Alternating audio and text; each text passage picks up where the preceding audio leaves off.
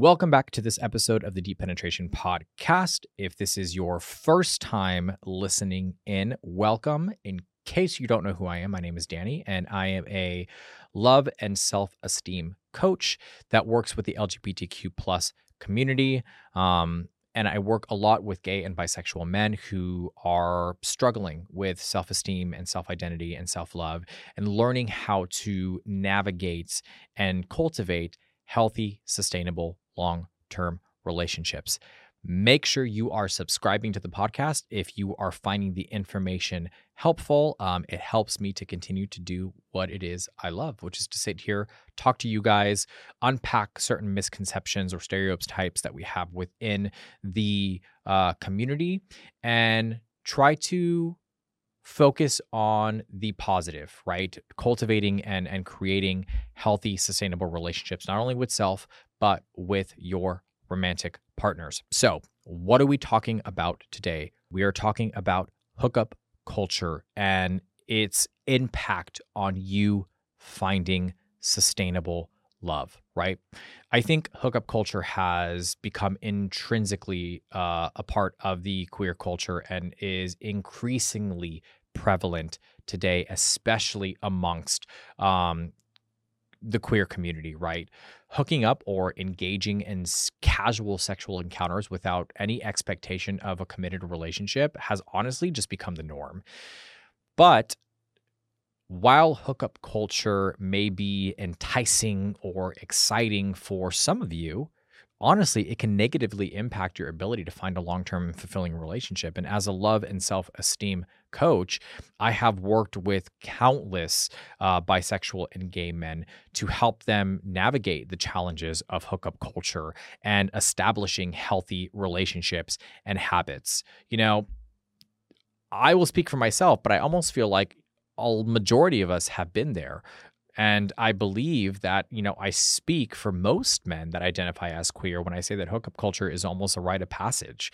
And even if you are someone who initially is not into hookup culture, a lot of people approach dating very casually due to the lack of commitment-oriented men. So even if you find someone you feel connected to, most men I have spoken to have reported being ghosted, right, afterwards. And I don't say this to scare you or to feed into the stereotype, but I say this because I think it's important to acknowledge the truth of many people's experience so we can learn from it and we can challenge the established norm and the thought process behind hookup culture. So, how does hookup culture contribute to your chances of finding love? I wanted to provide you with a few things that I have come to find over the years, right? And the first thing is it creates this mentality of disposability. And in hookup culture, you really are often treated just as an object that's to be used for someone else's pleasure, or you use somebody else as an object of pleasure with little or no regard to the person's feelings or desires. This mentality can carry over into other aspects of life, and that makes it difficult for you to be able to form meaningful connections with others. When people are viewed as disposable, it can be difficult to establish trust and intimacy and vulnerability and all the things, honestly, that are required and necessary components of creating a long-lasting relationship. I think and I'll speak on my own personal experience when I finally was comfortable enough to start exploring my sexuality. The one app that I kept hearing about and the one app that was the most available was an app called Grindr. I wasn't super comfortable 100% yet with myself fully. So jumping into a committed same-sex relationship was a little bit daunting or a little bit scary for me. So then what's the alternative, right? If I'm going to be able to explore my sexuality and to really be able to start to connect with myself in that way, the alternative was a hookup app and utilizing an app like Grindr to do so, which is like the hookup app. Yes, there are others like Scruff and all of that, but realistically, the one that I feel like is the most commonly used is Grindr. And when you when you put yourself out there, particularly with an app like Grindr, you just become another number. You become another body. You become another attractive face. You become an object for other people to fantasize about and to use to relieve a physical, sometimes even an emotional desire, right? And it's not that I want to speak poorly on anybody who's using Grindr, because again, I've been there and I've done that. So it would be completely hypocritical of me to be like, oh, people that are on Grindr are gross, or like, no, not at all. I think it serves a purpose in the sense of sexual exploration and really getting to know yourself and the things that you like and the things that you desire. But we also have to acknowledge the fact that it can, to some degree, create a level of desensitization when it comes to intimacy and vulnerability, because it is more of like a one wham bam one night stand, like come in, do your business, do what you got to do and walk out. And half of the time you're not even getting these people's names, right? You're just kind of scratching that itch. And over time, what that does is, whether you like to admit it or not, it creates this desire or this need for that experience and that excitement and that stimulation, right? That stimuli. So even when you get into a committed relationship, every relationship experiences its low points when it comes to physical intimacy and sex, right? It would be very difficult to expect that you are going to be able to maintain a high level of sex in your relationship 24/7 all the time. And when things start to kind of even out or balance out, and maybe you're not having sex 7 days a week, 3 times a day, and it's coming down to 5 days a week, once a day, right?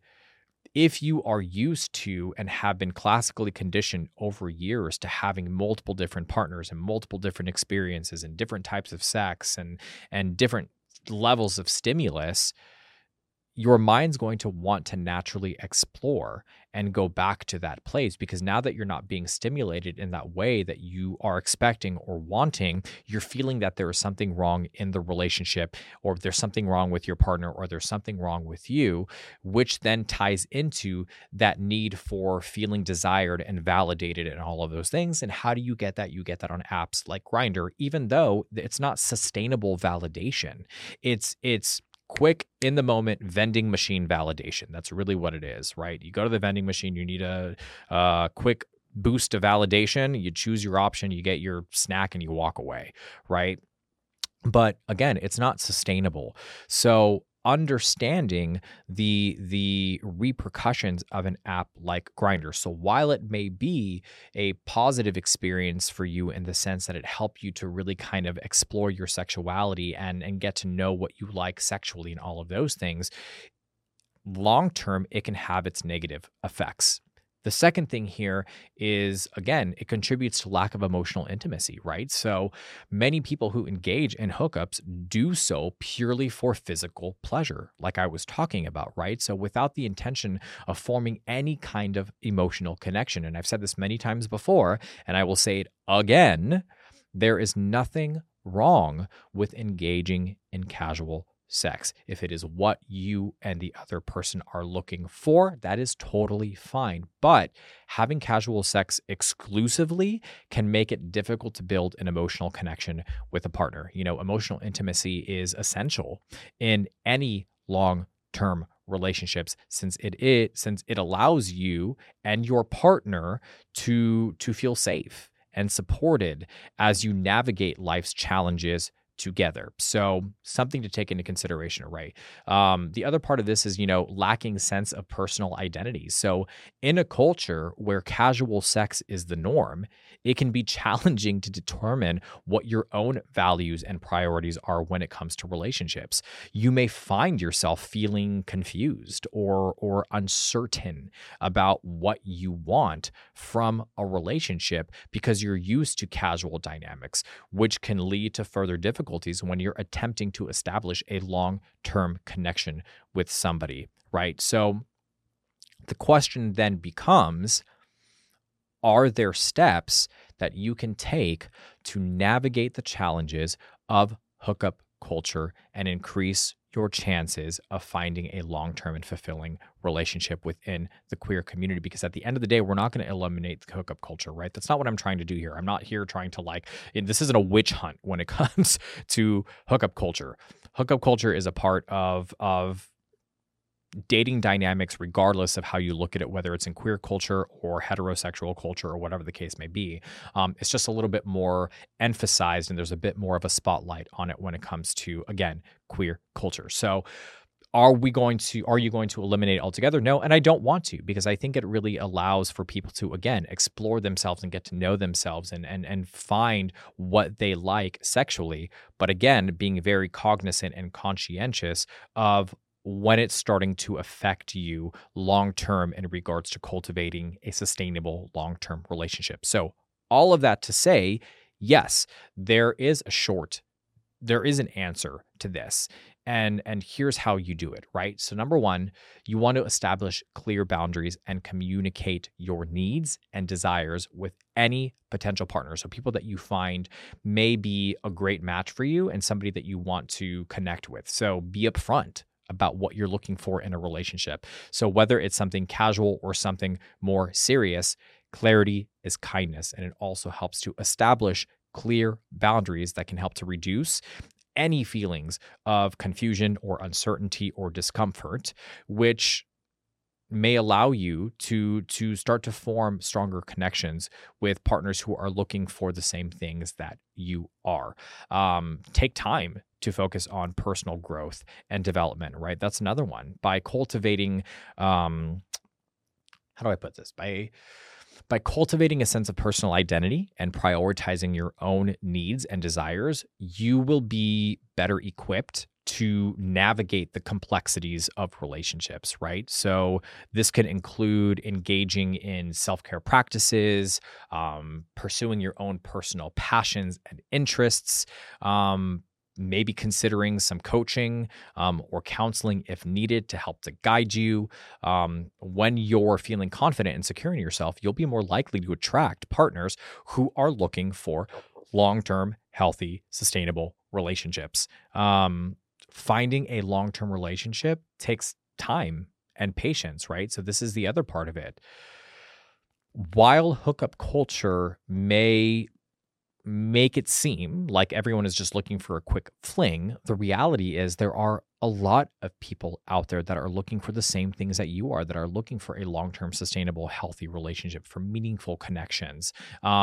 So being patient and staying true to your values and your priorities and continuing to communicate openly and honestly with potential partners, even if it doesn't feel like it's getting you anywhere, will exponentially increase your chances of finding somebody who is the right match for you and is also looking for that long-term relationship. So often I think people kind of just feed into the if you can't beat them, join them mentality. And I get it. Look, trust me, I've been there and I have done that 100%. There's also the difference between casual dating and intentional dating, which I talk about all the time too.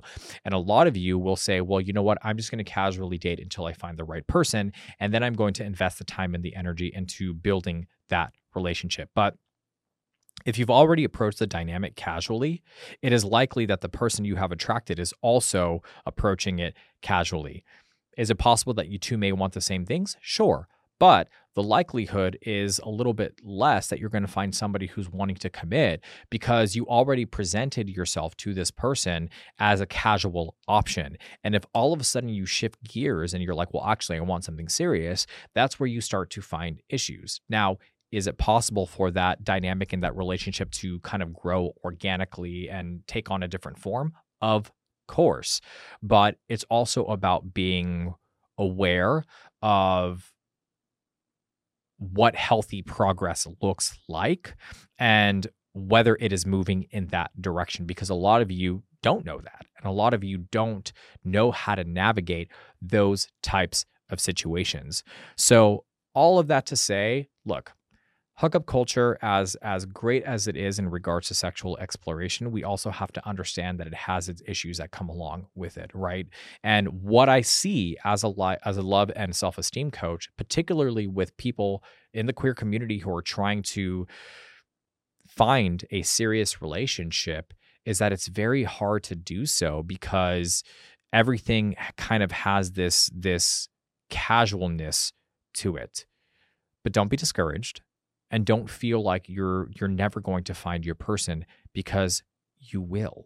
It just takes a little more resolve. It takes a little bit more time. It takes boundaries. It takes a very clear understanding of what your needs and your expectations are, and accepting that where you are in your life is different from where you were 6 months ago, a year ago, or 2 years ago. It's not about shaming your past. It's not about rejecting your past. It's not about being upset with yourself for having, been a part of hookup culture and all of those things. No, it has nothing to do with that. It has everything to do with establishing and acknowledging where you are now and what your needs are now. You have the ability to shift and to change your mindset and to change your priorities.